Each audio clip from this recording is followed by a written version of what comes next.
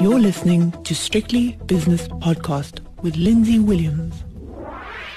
With me is Joanne Baynham, independent financial advisor, and we're going to talk, Joanne, I think, about the extraordinary volatility that has unfolded during the first 3 weeks of September. And I think it's the spring solstice in South Africa, the autumn solstice in the Northern Hemisphere.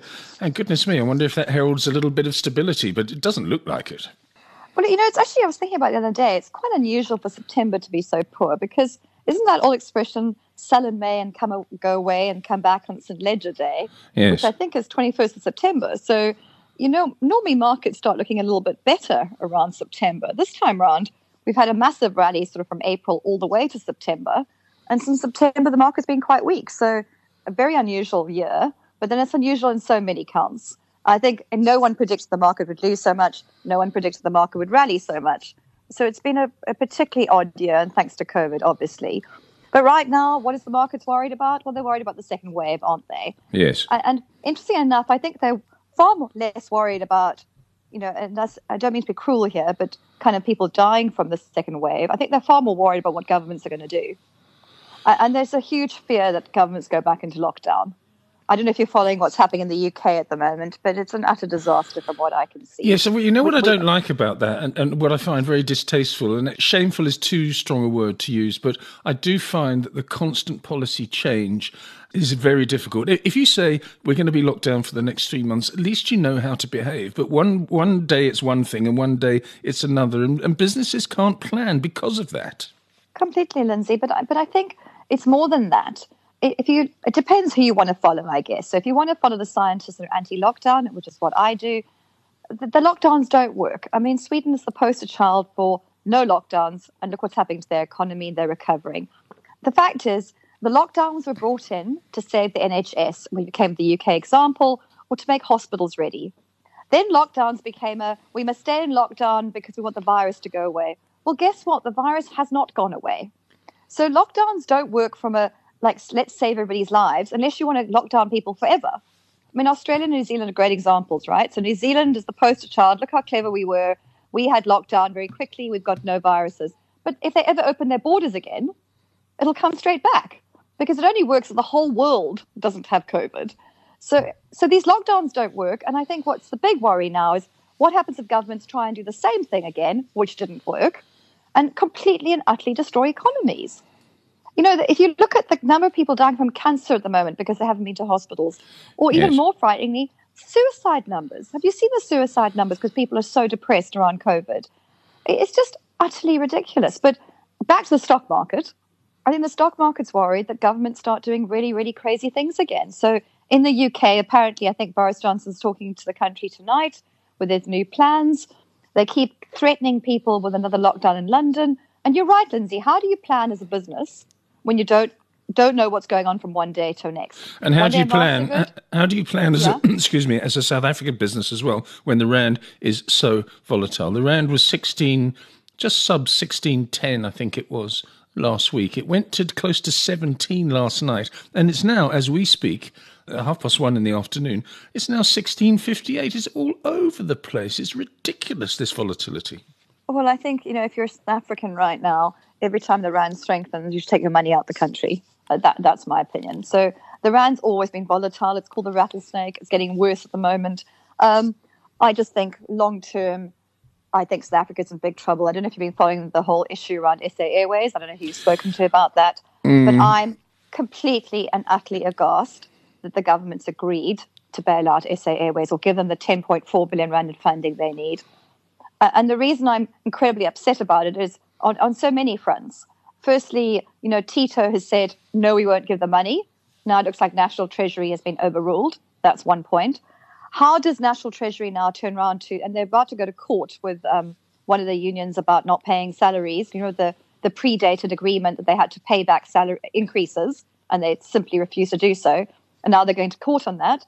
Well, the courts aren't going to let them get away with it because one of their reasons for not paying those salary increases was because we need the money for better things in the country, for infrastructure, for education, for housing. Well, they've just turned around and given that money to SA Airways. So they're going to lose that case. It's just incredibly depressing because South Africa is going bankrupt fast.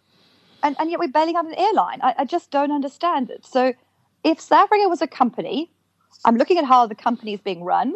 I don't like it. I therefore think the share price makes no sense, and I wouldn't be buying the company. I think the Rand, I agree with you, Lindsay. I think the Rand weakens from here. I know you apparently got a bet going on that. That bet was it was the quickest bet I've ever won in my life. It was 16.30 at the time. Would it go to 15.80 or 16.80? I chose the 16.80, and 2 days later, it's you won. Of course. I mean, I'm on a roll at the moment. If you'd like to have a bet with me, just be careful. I find it disturbing. I find it really. I mean, the Treasury departments of companies, JSE listed companies or private companies, must be tearing their hair out and saying, "Well, if we need to import something, what price do we do it? Do we take cover? Do we not take cover? Exporters exactly the same. Obviously not the Treasury's fault or anything, or Lesetja Kanyaga's fault, or anybody's, because they're managing it quite well. It's just the international speculation that is mucking us about at the moment, and that is because of leaders internationally, I think. No, you're right. I mean, ultimately, the Rand's direction is actually not about the Rand, it's about the dollar, or it's about sterling. Yes. And those are much bigger issues. I mean, what's happening in the States at the moment is very interesting. I think Biden is still ahead in the polls, but if you read between the lines, it looks to me increasingly likely that Trump's going to win the election. Oh, God, please don't say that. If you look at if you listen to Biden's speeches, the man can barely string a sentence together. It's rather worrying. But it is particularly worrying that he can't seem to speak. And this is the man who's going to run America one day.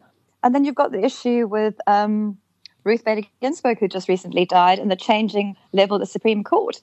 Now, it'll be very interesting to see if Trump elects somebody to that Supreme Court before the election, before the actual elections, because that can also swing the election outcome quite hectically. So there's a huge amount of uncertainty out there at the moment. If he kind of puts a pro-abortion person in, he might win the Rust Belt more than he's doing at the moment. If he doesn't, he goes for the Florida guy, then the Florida woman, then maybe he wins Florida. But it's still very iffy as to who's going to win this election. I could think it could go either way at the moment. But for me, the more violence you see in America, the more I think it's in Trump's camp to win. I think he's got the evangelicals on his side already, and the Rust Belt, as you put it. So I don't think he's going to put the anti-abortion woman. I don't think she'll be picked. I think the Hispanic woman from Florida will be put in because Florida is such a key state. But it doesn't matter. I think you're right. I think that Biden is going to get slaughtered during the debates, and I don't think that'll serve his purposes very well at all. Look, I must say, over and above all that, it continues to amaze me that in a country like America with so many very clever people, the only two candidates they've got are Biden and Trump. It's just mind-boggling, absolutely mind-boggling to me. You'd think they'd have somebody of a much higher caliber. Yeah, what is their combined ages, 160 or something? I mean, it really is. If there was anyone with any semblance of credibility going against Trump, he or she would win. But Mr. Biden, he seems like a nice chap, but he's a bit doddery, isn't he? Yeah, doddery is exactly the word that came to mind there. And I think you're right. Any debate, he's going to be slaughtered. But I think it will actually boil down to, and sadly, kind of the violence in America. If you get more and more towns, burning down their buildings, more and more people hurting each other through violence, I think Trump wins it. Because Trump is seen as being more of a policeman, I think. And I think that's what Americans will vote for at the end of the day. If only most of his base could actually read, and they could read the Bob Woodward book and watch CNN instead of Fox News. There's some of the things that I've been watching on CNN this morning with one of Trump's rallies last night. He said that the coronavirus pandemic doesn't really affect many people, he said. He said these words. I heard him say them, and I've seen them written across banner headlines. It doesn't really affect many people. I mean, what? 200,000 dead? What is that? And yet people love him. Lindsay, I think the reality is we've got two very, very poor candidates running for the American presidency. Because in as much as I totally agree with you, Trump says some of the most ludicrous comments ever, equally, Biden doesn't come across much stronger himself. No, he doesn't. So, Biden stands for things that most rational people prefer. As you say, if you can read, you probably prefer what Biden stands for. But the reality is neither of those men are particularly impressive. And that's the world we're living in today. Let's not forget COVID hasn't gone away. So that's the other thing markets are worried about right now is the second wave. And as I said to you, I'm much more worried about lockdowns. Much more worried about lockdowns than anything else. And I just don't see governments doing the right thing, whether it's the US or the UK or South Africa. I mean, I'm sure you're aware Israel's also gone into a 3-week lockdown. Australia is in a lockdown. Yeah, the world's not a great place. And yet the stock markets, back to your volatility question of earlier, the stock markets continue to be all over the place, but ultimately they keep coming back to technology shares because that's where they think growth is. Yeah. Anyway, what do we do at the moment? Do we look at gold? Do we continue to, as you say, take money out of the country if you're a South African person with the means and the ability to do so? What do we do? What's your advice? Well, my advice at the moment is continue to have money offshore. So, don't try and put it all in one go, but continue to have money offshore. And don't let the rand be your reason for not putting money offshore. And the reason I say that is so many South African investors think of, I'll buy South African shares because the rand is too weak.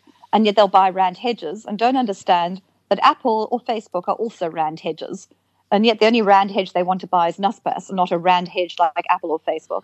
So don't let the rand be your reason for not holding offshore. I think offshore gives you far more opportunities in far more areas that the JSE just does not represent.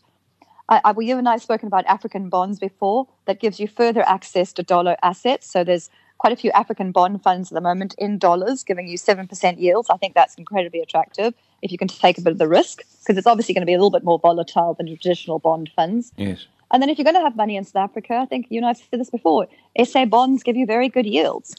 There's a lot of asymmetry in the bond market at the moment in the sense that, it's the way the bond market is currently structured that you can take a bit more risk and you get higher returns for for the bonds that you're buying. So if you're putting money into cash at the moment, I don't think that's attractive at all because the yields here in South Africa have dropped so much.